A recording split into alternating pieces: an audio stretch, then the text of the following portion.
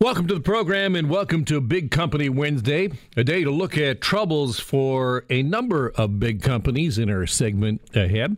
Plus, later on in the program, we're going to be talking about your kids and their mental health as they head back to school. Plus, a news roundup at the bottom of the hour. And as always, on the Alan Carter radio program, an alligator update. Alligators? That's right. But we begin in the United Kingdom, where despite having his majority stripped away and his tenuous grip on power weakened, Prime Minister Boris Johnson still has the ability to throw down a quality insult. I want you to listen here, and you got to listen carefully. What you hear first is opposition leader Jeremy Corbyn in the UK in Parliament this morning, basically accusing Boris Johnson of just, mucking things up. And then Bojo responds. He's desperate, absolutely desperate, to avoid scrutiny. And what you couldn't just quite hear there in the heckle afterwards, perhaps, and you have to watch it on the old TV, on the tubage, and you can see, you read the lips, and what he says to Corbyn, Prime Minister Boris Johnson says, "Don't be a big girl's blouse." Why do you have to be such a big girl's blouse about it? Big girl's blouse. I just think it's always great when you can pick up a new insult from somewhere else. So you could just work in to your own. And I don't know if you can say this. Can you? Because it seems disrespectful to A, big people, B, girls, and C, blouses. But the Prime Minister is in a tight spot, and that is not just because of his use of insults. Here is Redmond Shannon earlier this morning speaking with Kelly Cottrell about how the Prime Minister has really backed himself into a corner here. The no-deal option was never discussed broadly during the referendum. It was generally accepted that it would be something softer, or it wasn't really talked about at all. People weren't informed. They are informed now, and potentially a second referendum, as many opposition parties are looking for, would be something that says that this is the deal Theresa May hammered out with whatever amendments are made to it potentially. Do you want that, or do you want to stay in? So that would be concrete. This type of Brexit versus no Brexit. But the chances of that happening are still quite remote, because you would need the opposition to gain full control of Parliament after a general election. What this reminds, I think, a lot of people of when you think about the Canadian comparison, and obviously Brexit doesn't line up with where we were, but you recall at one point when Stephen Harper won a minority and then Jack Layton and Stéphane Dion decided, well, maybe we'll all get together and just overthrow the government. Maybe we'll do that. Well, should maybe in the UK, look to Lizzie? Should they be looking to the Queen? Here's Redmond Shannon again on that. So the Queen may have her opinion on whether Brexit is a good thing or a bad thing. There have been reports that she thinks maybe it was in some ways a good thing, but, we don't know what the Queen thinks, and we shouldn't know, because that's the whole system, as we know in Canada too. The Governor-General in a similar position will do as advised, and that is the Queen's job here too. The Queen keeps up to date, keeps a close eye on things.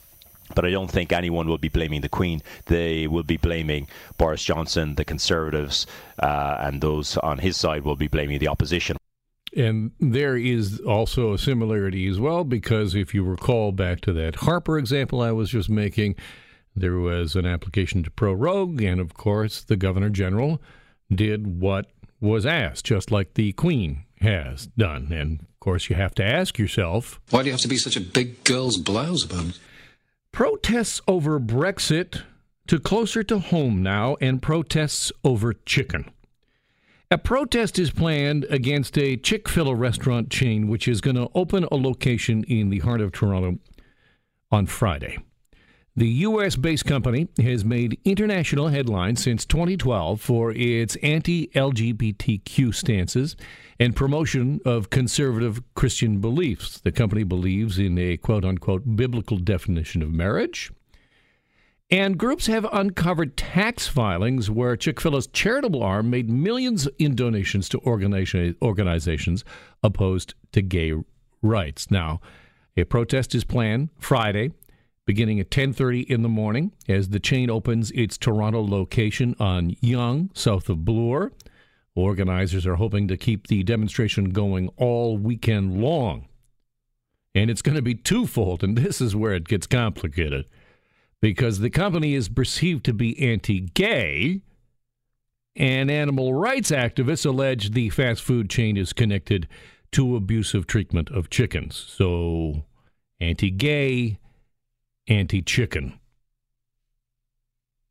Spanish fashion brand Zara, as we move on the corporate list, is seeking to avoid becoming embroiled in controversy over protests in Hong Kong. It has now issued a statement on Chinese social media expressing support for China's sovereignty.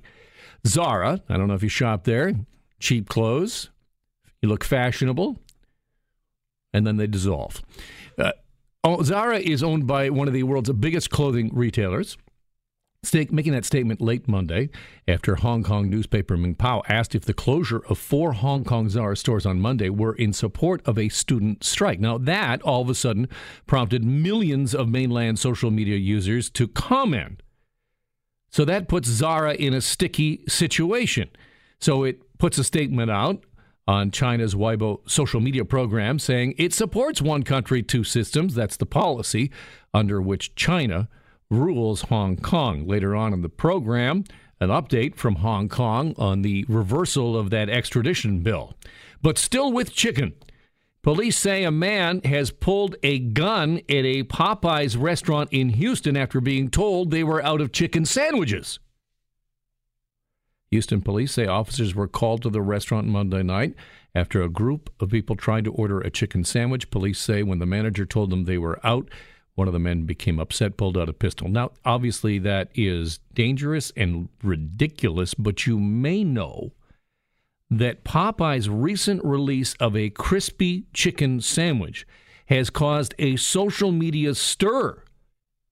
And long lines has formed at that restaurant, especially at Popeye's. People want this specific chicken thing, and they want to put it on Instagram, and now people are so upset they're pulling out guns. Anyone need a coffee for all of that? Still with corporations, Starbucks. Shares have tumbled today after the company lowered its 2020 earnings forecast. The Seattle-based coffee giant says it expects adjusted earnings to grow less than 10% in 2020. So, apparently we don't need so much caffeine, but maybe we need some woke ice cream. Ben & Jerry's is out with a new ice cream flavor for a cause, Justice Remixed, inspired by racism in the criminal justice system. Part of the proceeds will go to the Advancement Project National Office, which fights for justice across racial and economic lines. Does my ice cream make me look progressive? Does a little bit, doesn't it? Hey. Why do you have to be such a big girl's blouse about it? This is the Alan Carter radio program. Coming up, Matthew Bingley, Global News reporter, will be here with us. He has a feature interview with John Tory that is fascinating in advance of the federal election. And what Tory is saying about where he might throw his support. And you remember he did this during the provincial election, hedged back and forth. Hey, whoever's going to give us the best deal here in Toronto, I'll support. In the end, it didn't really make any difference, did it? Will his support one way or the other make any difference in the federal election? Matthew Bingley is going to join me to talk about that. We are also going to talk about Jagmeet Singh's terrible No Good Tuesday. After I went on the radio program yesterday talking about how perhaps Mr. Singh had hit the bottom and was on his way back up, a major defection from New Brunswick, and now more allegations of racism and whether or not the fact that Mr. Singh wears a turban makes him unelectable in this country. Do you believe that to be the case? This is Global News Radio 640 Toronto. You're listening to the Alan Carter radio program. Welcome back to the program. John Tory is in his second term as the mayor of this fair city. There is some question about whether or not he will seek a third term. The mayor has given himself all kinds of wiggle room with that by saying, if somebody comes in here and wants to undo all the things that I have done or whatever program that I am promoting, then I will be forced to run again. So he has that in his back pocket. But first, he has to navigate the upcoming federal election. And being a big city mayor, you have a little bit of clout, especially in Tory's position, where he can stand on the sidelines and say, well, which of the federal parties is most likely to give Toronto the best shake? To talk more about this, Global News' Matthew Bingley joins me on the line. He has recently sat down with the mayor and is filing a story on that interview tonight for Global News. Hi, Matthew. We don't have Matthew right yet.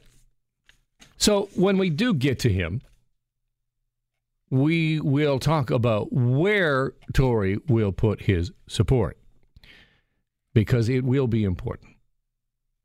But before we get to there, let's talk about the NDP. And yesterday I was on the program and I was talking about the fact that some analysts are thinking that for Jagmeet Singh, they'd already hit the bottom in terms of Mr. Singh came in and he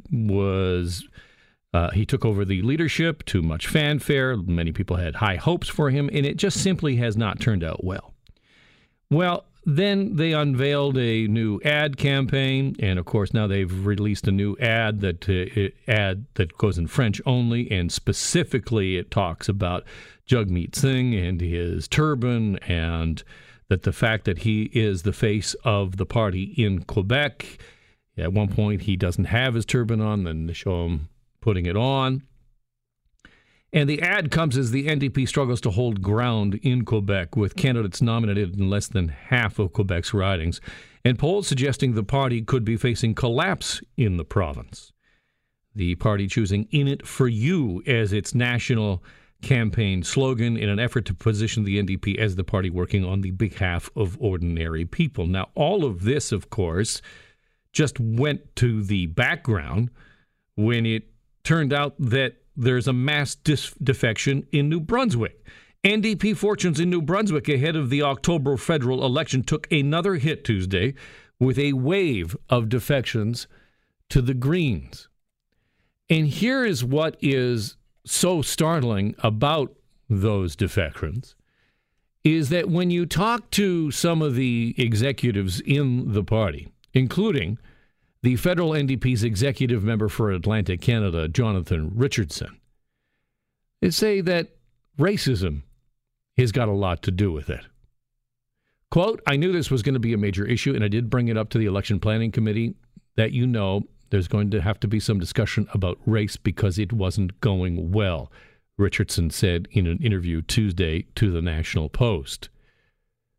The former NDP executive member says he traveled around the province often to meet members and that the racism card came up a lot, especially in the northern part of New Brunswick, that NDP leader Jagmeet Singh, as a practicing Sikh wearing a turban, that is a roadblock to electability for candidates. And so now in New Brunswick, this mass defection to the Greens obviously puts wind in the sails of the Green Party. And just one day after Jagmeet Singh had a little bit of decent press on Labor Day, NDP leader, free press, Labor Day. You're welcome. Tuesday, it all went squirrely. And it doesn't seem that there's going to be any way out of this if Mr. Singh cannot attract candidates to run under his banner. There's just not going to be any way out of it. All of the talk yesterday about, he will be benefiting from low expectations. Well, no kidding.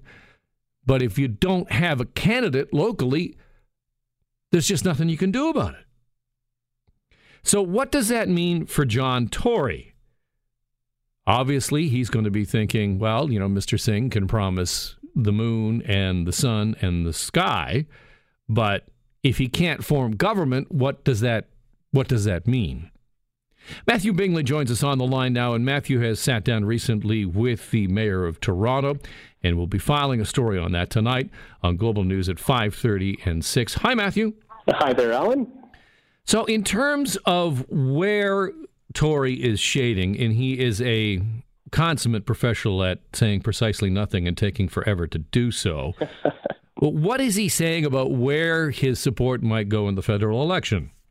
Well, we got into that. Of course, as you say, he is very slick when it comes to really supporting one horse over the other. Now, I did ask him if there was one person that he really thought is the best person to really run the country for the next 4 years, and he hasn't really hitched his wagon to any particular horse yet. He's saying that, of course, as more details come out, that he really will.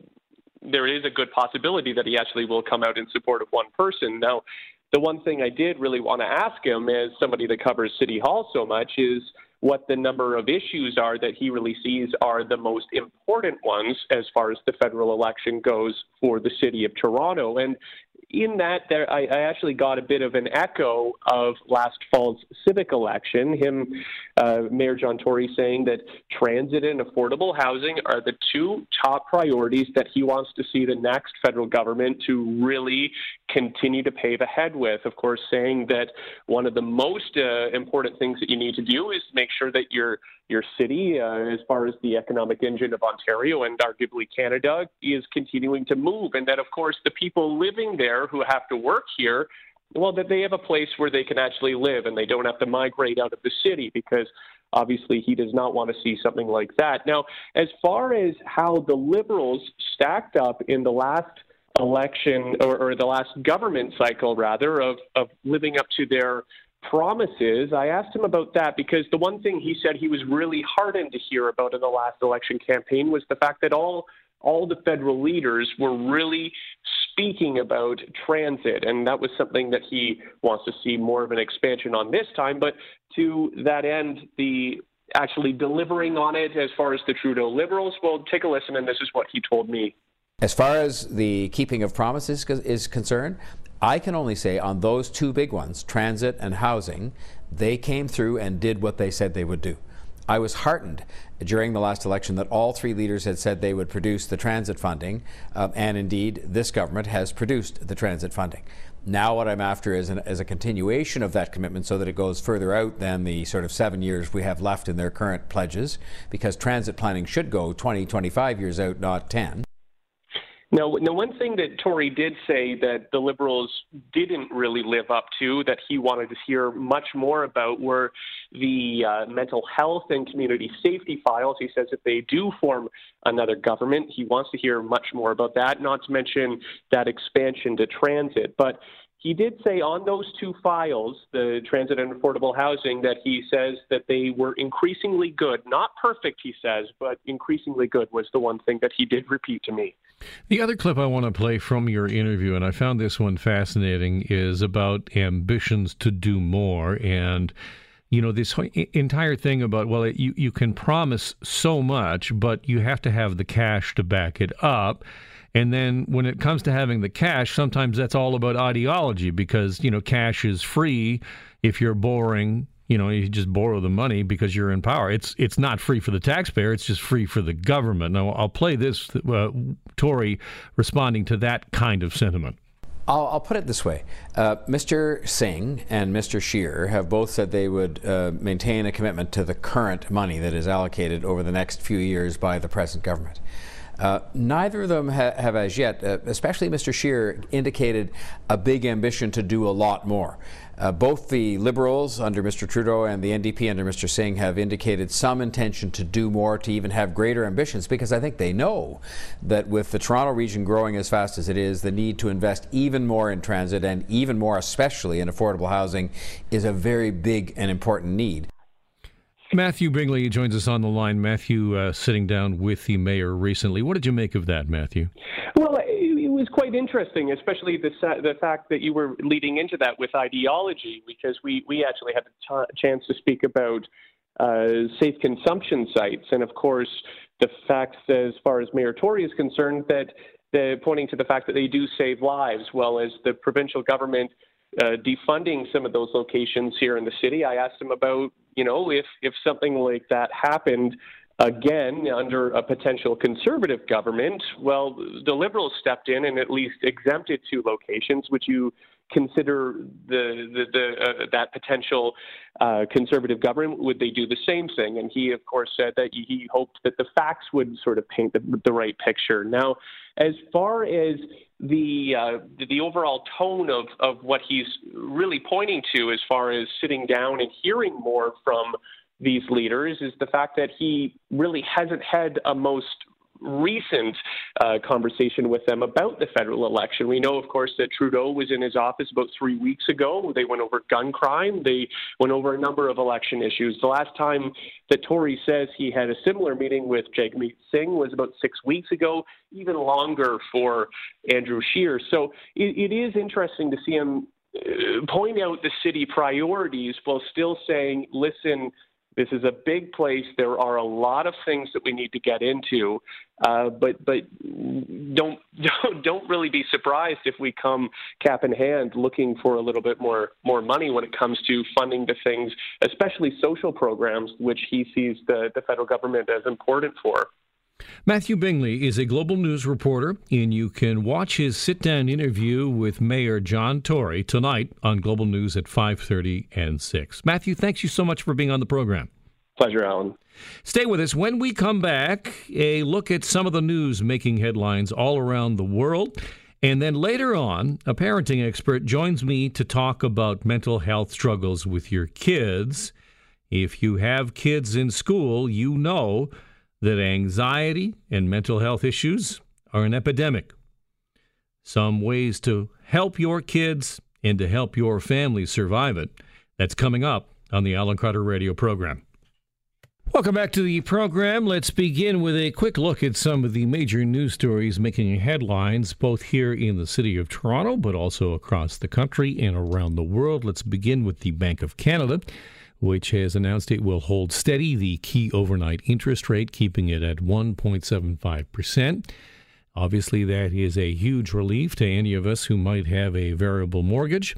Canadian Press reporter Terry Pedwell says the central bank is waiting to make any changes until it gets a better sense of the economic damage being caused by deepening trade conflicts. The bank says the intensification of the U.S.-China trade conflict has been a major drag on global economic momentum, and more so than it had predicted in its last statement in July. So it's watching, it says, to see whether the rate needs to be adjusted at its next rate announcement in late October. But the bank is already warning that some of the economic strength seen earlier this year will likely be temporary. And many analysts have already projected that the bank will cut its borrowing rate at its next policy meeting on October 30th. Mostly due to expanding trade tensions and a deteriorating global economy. And if you read the financial papers at all, my goodness, are the bears out and rampaging. The sentiment is that the headwinds are there and a recession is on the way. And you have to ask yourself, in terms of central bankers and their ability now to move, there isn't much wiggle room there. At 1.75 now and contemplating a cut, there's not a whole lot of room to cut further in this economy. Now, the days of having to download TV shows or music onto your device before using GO Transit could come to an end as soon as the spring of 2020. Free Wi-Fi, ladies and gentlemen. Here's Global's Dave Woodard with more. Beginning in 2020, you'll no longer be forced to stare at the man snoring on the train across from you. The Ontario government says beginning in the spring, GO Transit vehicles will be outfitted with Wi-Fi. Kinga Surma, the Associate Minister of Transportation for the GTA, made the announcement this morning in Milton. The government says that eventually all 1,475 GO Transit vehicles would connect to Wi-Fi, but the timeline for it to be finished was not disclosed. Dave Woodard, Global News Radio. So there you go. A little bit of the free Wi-Fi. You can catch up on your latest streaming. You can listen to the Alan Carter Radio podcast, which I cannot pronounce.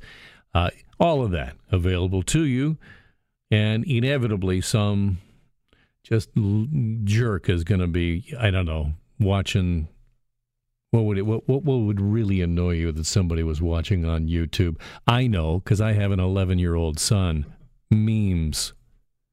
I'm just watching some memes, Dad. Son, you're watching 11-second bursts of cacophony. That's it. That's just over and over. Yeah, memes. A new study has found that patients in Canada and the U.S. filled opioid prescriptions at a rate 7 times higher than those in Sweden after undergoing the same surgical procedures. The study published today in the JAMA Network Open says just 11% of patients in Sweden filled an opioid prescription, compared with 79% in Canada. Dr. Karim Latta of St. Mike's Hospital in Toronto co-authored this study and says many people who haven't used opioids before are first introduced to them after surgery. You know, it's hard to quantify how much of what's going on in society in terms of the opioid epidemic can be attributable to this particular period, but we do know that surgery represents one of the most common reasons why someone is first exposed to opioids. And so that's why I think it's an important issue. Nearly 4,500 opioid-related deaths occurred in Canada this last year. We know it is a crisis. And when you look at post-surgery, I mean, this is what blows a hole in the stereotype that I think not too long ago many of us had, which was that the opioid crisis was affecting intravenous drug users. But it's clearly more than that as people get introduced to opioids because they've got a, post-surgery, pain medication, and next thing you know, well, I think we know what the outcome has been. 4,500 opioid-related deaths in Canada just last year. A couple other quick health stories. New stats suggest that survival rate for blood cancer outpaces the survival rate of any other cancer. The Canadian Cancer Society releasing data this morning that says overall survival rates have improved now to 63%. That is up 8 percentage points since the early 90s. The most gains have been among common blood cancers, non-Hodgkin lymphoma, leukemia. The survival rate for those cancers increased 16 to 19 percentage points. Now, researchers point largely to advancements in precision medicine, essentially customized treatments based on a person's genes or other unique features of the cancer that a person has. An estimated 21,000 Canadians are expected to be diagnosed with blood cancer in 2019, and that represents about 10% of all cancer diagnoses that year. Michigan is going to be the first state to ban flavored e-cigarettes. The Democratic governor announcing Wednesday that she's ordered that state, the health department in her state, to issue emergency rules that will prohibit the sale and misleading marketing of flavored nicotine vaping products.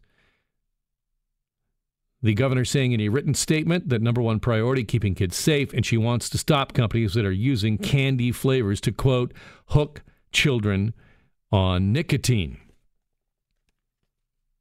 Reaction in the United States to Walmart's decision to stop selling some forms of ammunition has been mixed. All of this in the wake of a series of mass shootings in the United States. 2 Walmart employees were gunned down by a coworker in South Haven, Mississippi back in July. Stanley Jones shops at the store. If you stop the ammunition sales, you'll stop a lot of violence and a lot of crime, so I think it's a good move. But gun owner and dealer Billy Watkins doesn't think Walmart's decision to pull short barrel rifle ammunition from the shelves will prevent gun violence. You can buy ammunition anywhere.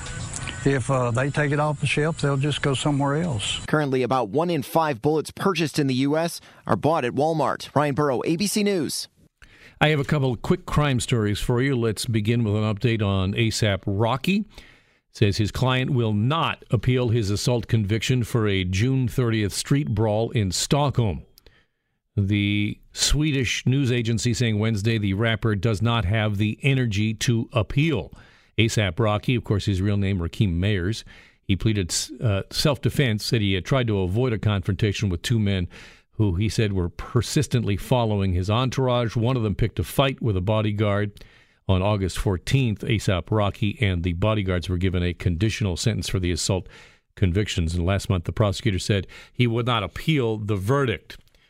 In Philadelphia, authorities say a pair of socks have helped lead to an arrest in the killing of a Pennsylvania woman nearly 30 years ago. Philadelphia authorities say Theodore Dill Donahue is now charged with the murder and numerous other counts in the 1991 death of his 27-year-old girlfriend. His lawyer says Donahue maintains his innocence. State police made the arrest Tuesday. The body was found in 91 in a wooded portion of an undeveloped cul-de-sac in a residential community. Authorities believe the body was moved there after Kolb was murdered. Authorities say the case was built on new investigative tools, including photo-enhanced technology that connected a pair of separated socks, including one that was found on the body. In Michigan, a couple who won $500,000 on a state lottery scratch-off ticket back in 2016 have now been charged with a string of burglaries. The 29-year-old and 28-year-old were arraigned Friday on home invasion, possession of burglary tools. They're each being held on $50,000 cash. And finally, in New Jersey, authorities say a woman stole a $28,000 diamond ring from a New Jersey Costco by replacing it with a much cheaper ring she had stolen from a different Costco. Man, that return policy at Costco is amazing, is it not? Welcome back to the program. Of course, kids back at school, and if you are a parent of young children or kids in high school or even in university, you have got to keep your eye out on their mental health. You know, if you are a parent, that depression is a major issue in schools, anxiety, a huge issue, especially amongst girls, especially in high school. And it is a big issue and something that I think as parents we have to think about, as educators we have to think about. Dr. Karen Milligan is Associate Professor and Director of Clinical Training at the Department of Psychology at Ryerson University and joins me on the line. Hi, Karen. Hi, Alan. Thanks for having me. In terms of maintaining your kids' mental health, how much can parents really do? This seems... Sometimes I struggle. I as a parent, how much can I do? How much do I have to go and find, or should I go and find outside help? I think it all starts with parents really connecting with their kids. So I think, even starting when kids are very, very young, before we even get to the high school ages, it starts with just talking to your kids about the days that they've had, about their challenges, and really listening, not sort of just dismissing things as, regular teenage angst or challenges that all kids have, but really listening to them. Because I think our kids actually do give us lots of clues that they may be struggling, and these are opportunities that parents can, grab hold of to be able to start to talk to them and to be able to figure out what kind of supports they might need. One of the things I think a lot of parents struggle with, especially in the teen years, is what is adolescence and what is a more dangerous signal? How do you differentiate the two? Yeah, so that's a really good question. And I think what I find is that, adolescents, certainly they can be moody, there can be ups and downs, they can be going through a lot of stress in terms of social. But I think when you start to notice that it's impacting upon their functioning, so maybe kids aren't sleeping as well as they used to, they aren't engaging in activities that they used to find or fun, those are times that you really need to kind of ask kids, I'm wondering what's going on for you, and notice that you haven't been engaging in X, Y, and Z, or you haven't been socializing with your friends as much. And I think that's the time when you can determine if more help is needed. I mentioned anxiety. I have had some conversations with educators over the years and authors and researchers, and they point to an exponential growth in this problem of kids, of class avoidance because of anxiety. Are you seeing that? Yeah, I absolutely am. And I think in part it's sort of two ways. One, I think that we're talking a lot more about mental health. And so there's a lot more discussion about anxiety. I think anxiety probably was always there. But I also think kids are under a lot of stress. I mean, the research shows that, adolescents are experiencing the same levels of stress that adults are at this stage, but they don't have the skills yet, their brains aren't fully developed yet to be able to cope with the levels of stress that they're facing. So, as educators and as parents, we really need to work to make sure that we can help kids both learn how to manage stress well as monitor the amount of stressors that we're putting on them through homework, through extra jobs, or, even engagement in extracurricular activities, which can be fun but also can add to overload. One term that I hadn't heard that I heard just recently when in the news, we were talking about the EQAO test results, and we were talking about math testing for future teachers and all of those issues that are at the top of the news cycle provincially, is this concept of math mania or math fear of math, that we have put such a pressure on our kids that you must excel in math. How do we counter that so that they have the skills that they need, but that they're not absolutely frightened and frustrated by it? Yes. And I think, again, I go back to parents on this and educators. I think that we need to see that there are many successful people out there where math isn't their strong suit. And we need to see kids for the strengths that they have. Certainly all kids need to learn a certain amount of math. But if that's not their strong area, support them so that they can get the skills that they need, and then really build upon the strengths that they have. Because if they have self-confidence, they're much more likely to be able to engage with things that are hard, and that might be math itself. Doctor, I'm going to tell you that there's going to be a certain segment of the audience listening right now whose perspective is perhaps, what we need to do here is just buckle down and make them memorize and just, like back in my day, that kind of thinking. And I wonder if you can address that. Yeah, so I think that when we think about, buckling down and just applying ourselves, we have to realize that there are kids who can work exceptionally hard and who do work exceptionally hard, but things are still challenging for them. This can be kids with learning disabilities, but also kids who are experiencing other mental health issues. And we need to be able to meet kids where they're at and then teach them in ways that they can learn. And that may mean that we need to make things more meaningful for them, or we may need to be able to provide some accommodations that will help them out. So that could be calculators, or it could be giving them models of different work, or making their work much more applied so that it's something that they see has a purpose in life. Karen Milligan is Associate Professor at the Department of Psychology at Ryerson University. Thank you so much for calling in. Great. Thanks for having me. Do you think you deserve free Wi-Fi on your GO train? $65 million. That's what the provincial government's going to spend. Here's Kinga Surma, the MPP, making the announcement this morning. Making Wi-Fi available on GO vehicles will improve the experience for GO customers and make taking GO a more convenient and modern way to travel throughout the GTHA. All right, I'll just put this out there. Is that something that the public purse should support? I mean, $65 million, folks, that's a drop in the bucket in terms of provincial outlay. But if your cell service comes with unlimited data and you're paying for it anyway, then how come the taxpayer's paying for your free Wi-Fi on the GO train? Kinga? I'm sure many of you here today, like me, know what it's like to start working on your way to the office and keep working long after you have left. Many of us depend on having access to the internet throughout the day. Yes, but do we need provincial money for it? I will suggest we do. I think someone will say, some will say, no, it should be pay as you go. But whatever we can do to encourage people to get on transit and to use different ways to get around. And if my pitch to you is, instead of spending 90 minutes in the car, illegally glancing at your smartphone to see whether or not the office has emailed you or texted you something, you can be on a GO train, wedged in like a sardine, trying to do it on your Apple Watch because there's no place to sit down, but you get free Wi-Fi. So that's good.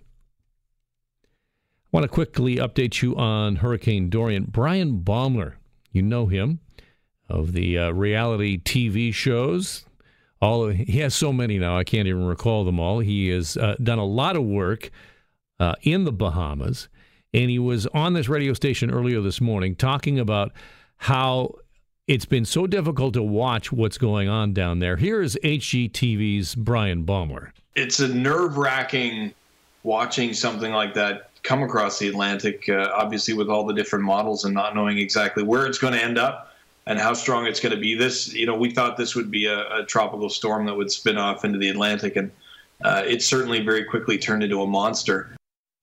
And Baumler talking here about the fact that they have a project that they're working on down there. Notwithstanding the fact that we have a massive investment we're in the middle of working on directly, potentially in the path of one of these things, but just knowing that there are, there's lots of people down there on small islands that are very exposed to this type of weather. So Baumler helping now to get money together, his family foundation, to donate money to help support people in the Bahamas. We're almost out of time. I have time for a couple of quick stories for you. A couple of animal stories. A Berlin zoo has announced the first ever birth of 2 giant panda cubs this week. The twins doing well, thanks to the skillful help of a Chinese keeper. In Grand Forks, a female moose looked like she was trying out for running back as she loped across a football practice field at the University of North Dakota. A university spokesman says the moose wandered into Grand Forks overnight, found its way onto the Memorial Stadium campus. So then they shut the gates because the animal was confined to the practice field until it could be released safely. So in the meantime, the North Dakota football players had to practice next door for their next game against rival North Dakota State in Fargo. Where are we practicing? Oh, no, there's a moose on the field. And finally, a senior citizen is blaming his dog for racking up charges for pay-per-view pornography. The North Carolina man says he was shocked. I'm shocked when he received a $70 bill from DirecTV for ordering from Hustler, the Hustler channel. He was outraged. He blamed his dog. He says that the dog jumped up onto the bed, landed onto the remote control, accidentally ordered the pornography. He called Hustler and said, I didn't mean to do this. He actually called DirecTV, not Hustler. And he said, I didn't mean to do this. They still sent him a bill. So there you go. Watch out for what your dog is doing. This is the Alan Carter radio program. Join me tonight, Global News at 5:30. Simulcast on this radio station at 6. And then again, I'm back again tomorrow at noon.